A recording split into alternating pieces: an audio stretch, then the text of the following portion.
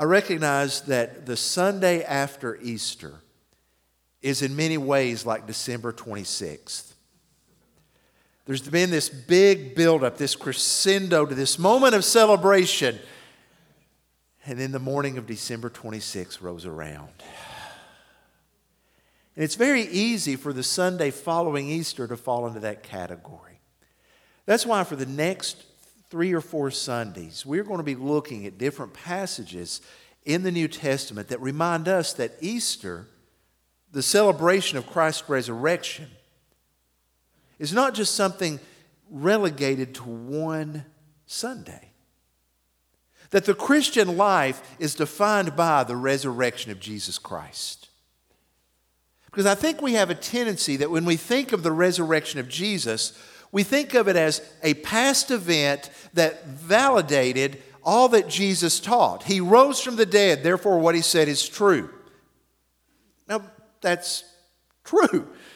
His resurrection did validate what he did, what he taught. But it's much more than that. Or we tend to think of the resurrection only as a guarantee for the future. We remember the resurrection of Jesus and we are reminded that one day, just as he rose from the dead, we too, who are in Christ Jesus, will rise from the dead also, which is true. But the resurrection is so much more than that. You see, we think of it as the past, we think of it as the future, and what we miss is the present tense reality of the resurrection. So that's why we're going to be looking at passages starting today in Romans chapter 6, verses 1 through 11. So I draw your attention to these 11 verses. Hear the word of the Lord. What shall we say then? Are we to continue in sin that grace may abound? By no means. How can we who died to sin still live in it? Do you not know that all of us who have been baptized into Christ Jesus were baptized into his death? We were buried, therefore, with him by baptism into death, in order that, just as Christ was raised from the dead by the glory of the Father, we too might walk in newness of life. For if we have been united with him in a death like his, we shall certainly be united with him in a resurrection like his. We know that our old self was crucified with him in order that the body of sin might be brought to nothing, so that we would no longer be enslaved to sin. For one who has died has been set free from sin. Now, if we have died with Christ, we believe that we will also live with him. We know that Christ, being raised from the dead, will never die again. Death no longer has dominion over him. For the death he died to sin once for all. But the life he lives to God. So you also must consider yourselves dead to sin and alive to God in Christ Jesus. May God be glorified in the reading and hearing of his word this morning. The late Dr. Bruce McIver was the pastor of Wilshire Baptist Church in Dallas, Texas for over 30 years. After his retirement, he wrote a book of anecdotes entitled Stories I Couldn't Tell When I Was a Pastor. It's a great book full of just humorous stories of his not only ministry at Wilshire Baptist, but all throughout his life. He passed away several years ago, but I always remember one story that he wrote in that little book. It tells about a time when he was working with doctors for his second heart surgery. He was having a hard time finding a doctor who'd be willing to do the operation because at that time, and this is looking back into the 1980s, it was going to be extremely risky. Finally, his doctor got him in touch with one of the finest heart surgeons in the land. He was able to arrange a meeting where that doctor agreed to do the surgery, and they went through all the hoops that you jump through to arrange for this to happen. And he said he remembered laying in his room there in the hospital the night before the surgery. The surgeon came by just to check on him and to be sure that everything was ready. And as he was getting ready to leave, Bruce McIver looked up at him and said, "Doctor, can you fix it?" The doctor was already at the door with his hand on the handle, and he simply turned around to Bruce McIver and said, "Sure," opened the door and walked out. McIver reflected on that. Sure. There wasn't arrogance in that. There wasn't pride. There was just confidence. Can you fix my heart? Sure. The next day he went through surgery for over 12 hours. Everything went well. When he went through recovery and was removed off the life support, later that day the doctor came in to check on him, and as he was getting ready to leave, once again, Bruce McIver looked at him and said, "Before I came in, my oxygen was down, everything else was down. Doctor, will I have enough oxygen and blood supply now? Am I going to be okay?" The doctor looked at him and said, "Sure," and left. Once again, not arrogance, not pride, just sure. A week or two after he was home and was going through recovery, he had a conversation with his wife. They were laughing about this doctor's answer, one-word answer, "Sure." And his wife related to him a conversation she had had with the doctor after the surgery. She had asked the doctor, will he have a good quality of life? Now, we expect the doctor to say sure at this point, but rather than that, the doctor matter-of-factly said to Mrs. McIver, "I repaired his heart. The quality of life will be up to him." In Jesus, we've been born again. The Scripture is clear that in Christ we are new creations. The old has gone and the new has come. We are forgiven. We are justified. We are right with God because the righteousness of Jesus and the resurrection of Jesus has been applied to us by faith. Now, after that, the quality of life depends upon how we are willing to walk with God. Now, the resurrection of Jesus is crucial to that quality of life we have in our relationship with God. That's the point that Paul makes in Romans chapter 6, verses 1 through 11. He's talking about the quality of life we have as believers as we live in the truth of the death and resurrection of Jesus Christ. Now, the book of Romans is really in many ways the doctrinal hub of the New Testament.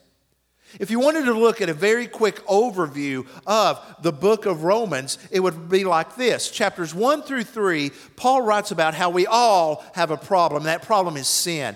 That is humanity's problem. For all have sinned and fallen short of the glory of God.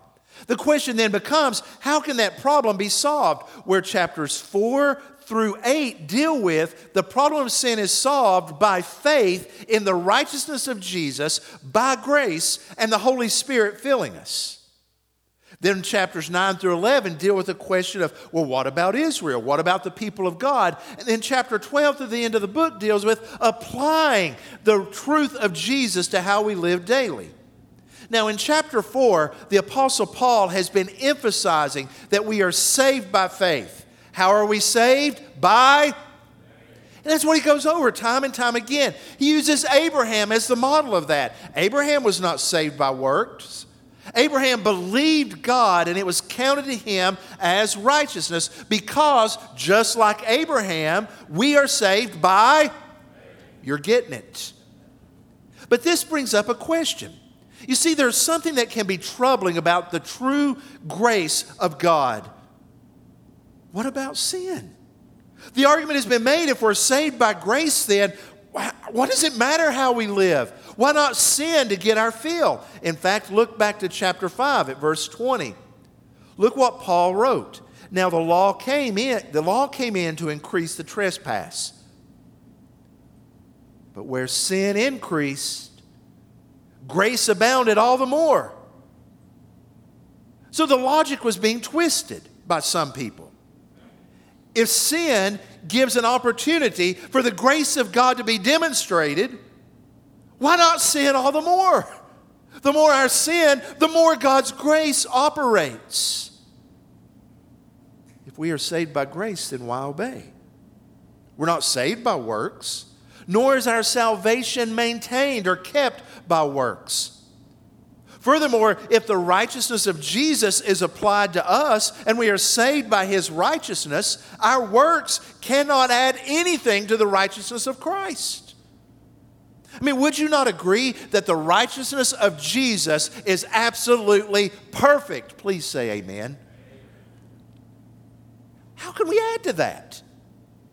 If our works cannot add to the righteousness that is ours in Jesus, then why should we worry about living apart from sin?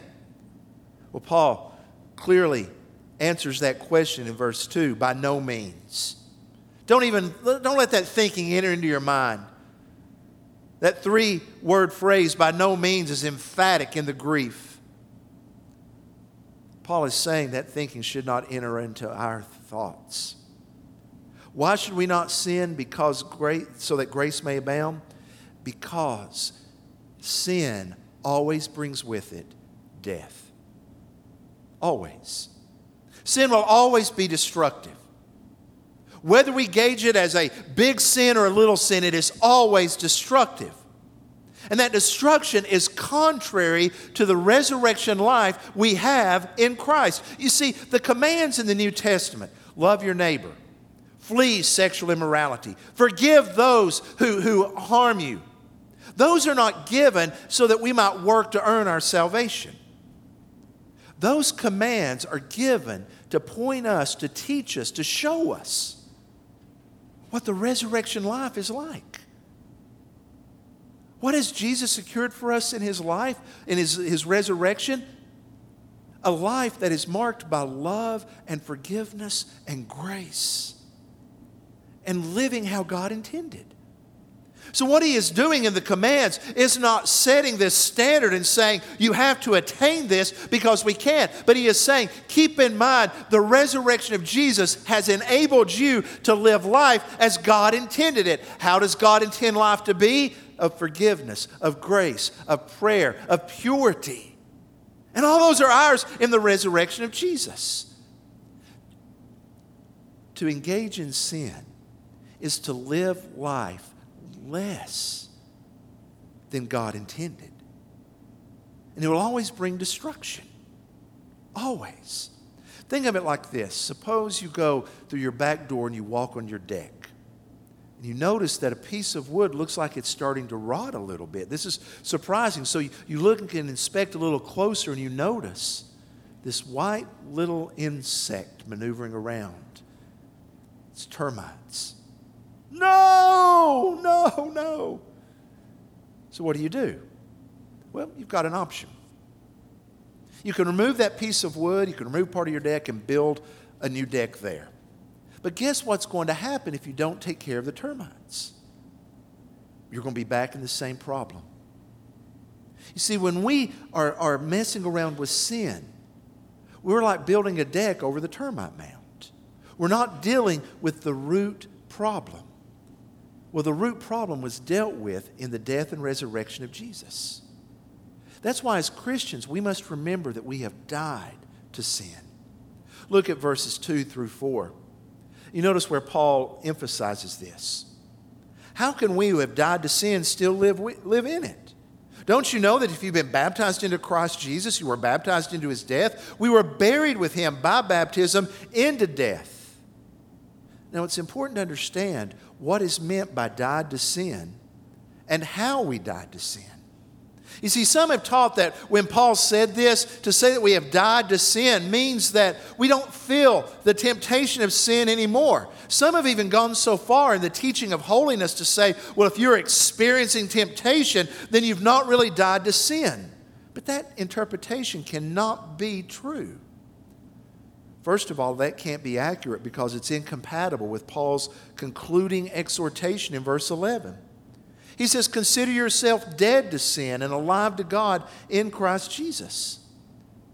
If we're unfeeling towards sin, such an exhortation is unnecessary. If that's what dying to sin means. Furthermore, it's incompatible with Christian experience. Paul doesn't speak of sin having died. Sin is still very present. He says, we have died.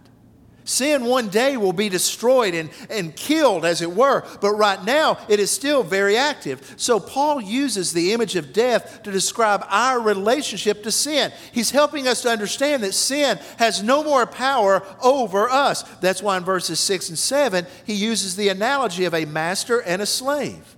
He says, we know that our old self, our old person, was crucified with him. In other words, when Jesus died by faith, we died also. Now, why did he die? In order that the body of sin might be brought to nothing, so we're no longer enslaved to sin. For one who has died has been set free from sin. The master has authority over the slave. But if that slave is set free, the master no longer has power and authority over that slave. Now, it's interesting here that sin is not understood as just an action, but as a power that resides within us and around us. A power that can enslave so that we have no other choice but to obey it. But in Jesus, we are set free from that power. We no longer have to sin. Sin is no longer our default position. Jesus has set us free from the authority of the power of sin. That's the point of verse 7. One who has died has been set free from sin. That's the freedom we have as believers. We do not have to engage in the destruction that sin brings. I've shared with you before stories of growing up with my older brother, Doug. If I ever write a story of anecdotes, it may be growing up with Doug. I love my brother dearly. And growing up, he was, in many ways, a typical older brother. Of course, he had the policy that he could beat me up any time, but nobody else could touch me. It was a mixed blessing.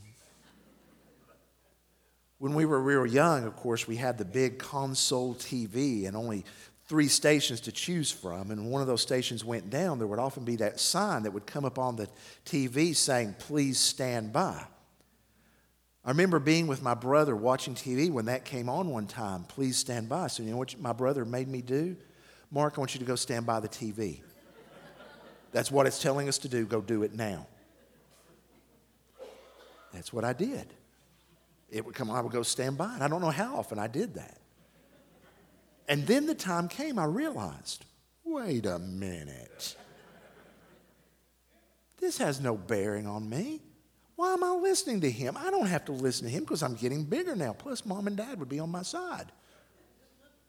And I didn't have to do that. Sin will tell you this is what you have to do. You have to do this. But now we can say, I'm not under the authority of sin. Why? Because I've been united with Jesus. That's the key idea in this passage. By faith, we are united with Jesus. You can see it woven like a thread throughout the entire passage. Look at verse 3. Notice you've been baptized into Christ. That's the language of union. Look at verse 4. We were buried, therefore, with him. The language of union. And if we're doubting that, look at verse 5. For if we have been united with him in a death like his, we shall certainly be united with him in a resurrection. This is the language of being one with. It continues. Look at verse 6. Our old self was crucified with him. Verse 8. Now that we have died with Christ. Everything speaks of the fact that we are in union with him. That word union means being grafted into. It's like a branch that a horticulturist may bring and place into another tree so that at some point the tree grows together so you can't tell where the graft begins and where it ends. Or maybe a skin graft that a surgeon may do where you can no longer tell where the skin was grafted on. It's seamless. That's how we are in Christ. And this grafting into Jesus is signified with baptism. That's why he says if we've been baptized into Christ, Jesus, we were baptized into his death. You see, when a person is baptized, it's a means of communicating that you share in the death of Jesus. Often we associate baptism with cleansing, being washed of sin. Once again, that's accurate, but if we stop there, we don't understand the full import of the symbolism. Baptism is about death. It wasn't just used of dyeing a cloth a different color. Baptism in the time of Jesus often evoked images of violence.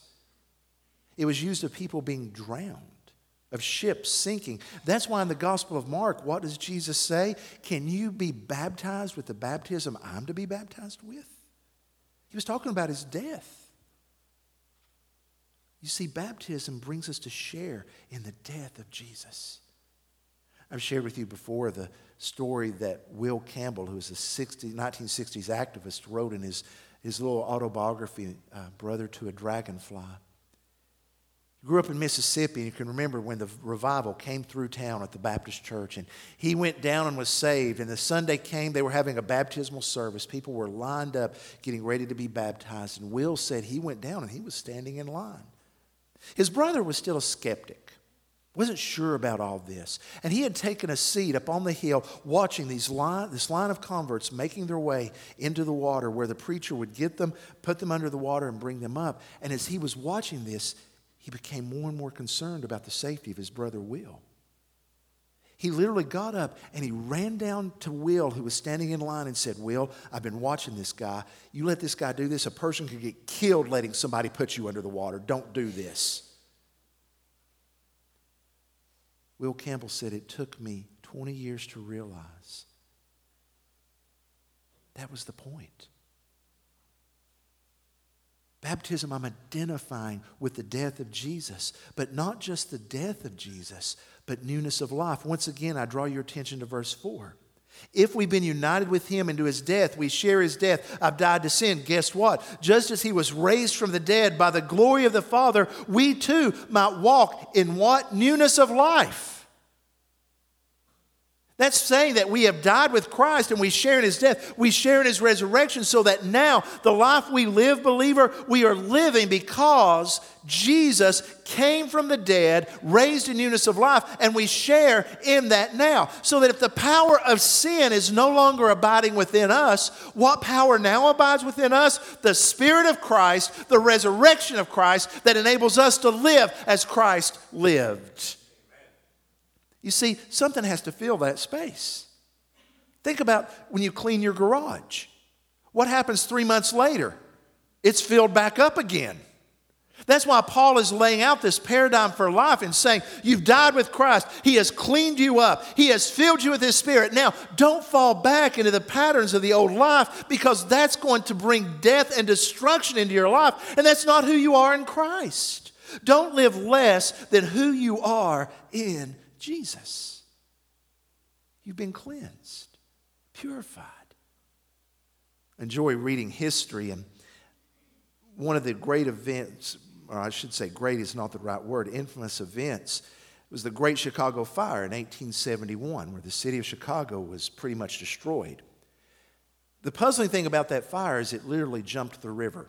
If you've ever been to Chicago, you know the Chicago River goes in the middle of the city, and the question was, how did the fire jump the river? Well, it jumped it because of this. That river was a cesspool. It was literally filled with waste. So literally the river caught fire. That's how it jumped him.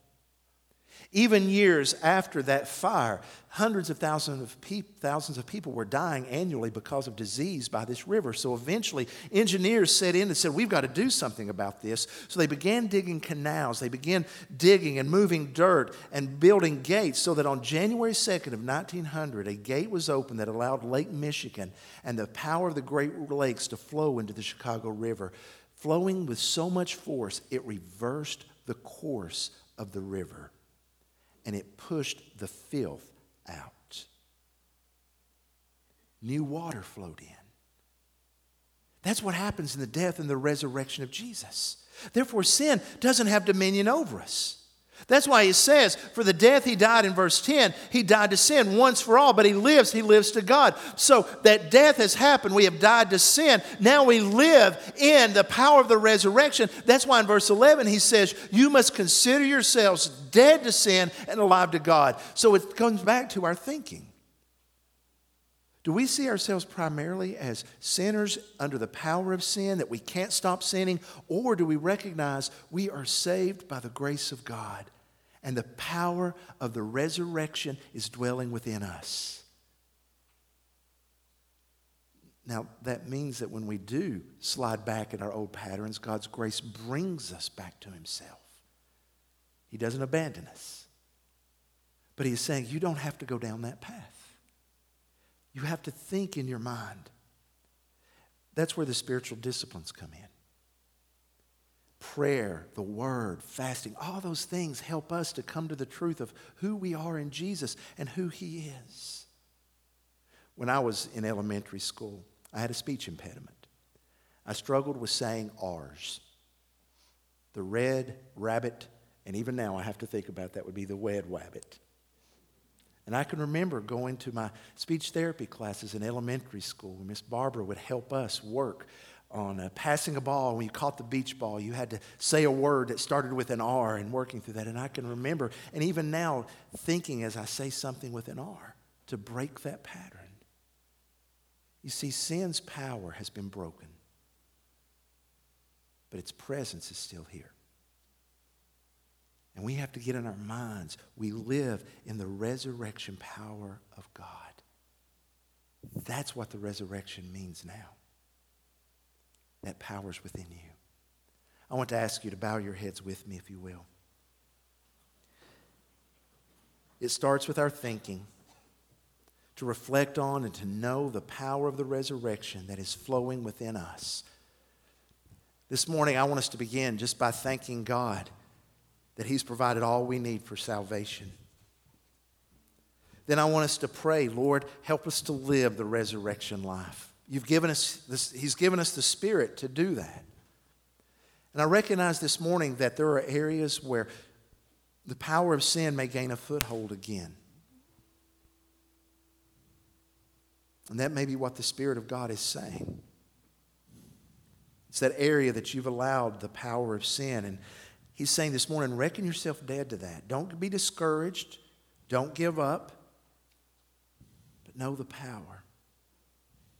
You may need to come and kneel at this altar and pray, and it's open to do that, to know there is no condemnation for those who are in Christ Jesus. If anything, it is God saying, I want you to know the joy of the resurrection life. I want you to know the peace that comes from living in the power of the resurrection.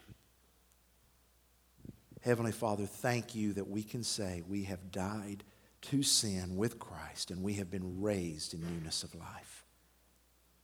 And Father, as we await the day when the presence of sin will be eradicated, we ask for your grace and your mercy and your Spirit to fill us to overflow, that we might walk in newness of life and enjoy, Lord, the resurrection. We recognize that our enemy is a liar.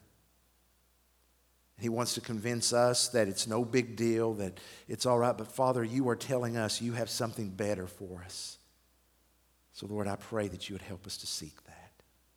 In the name of Jesus, I pray.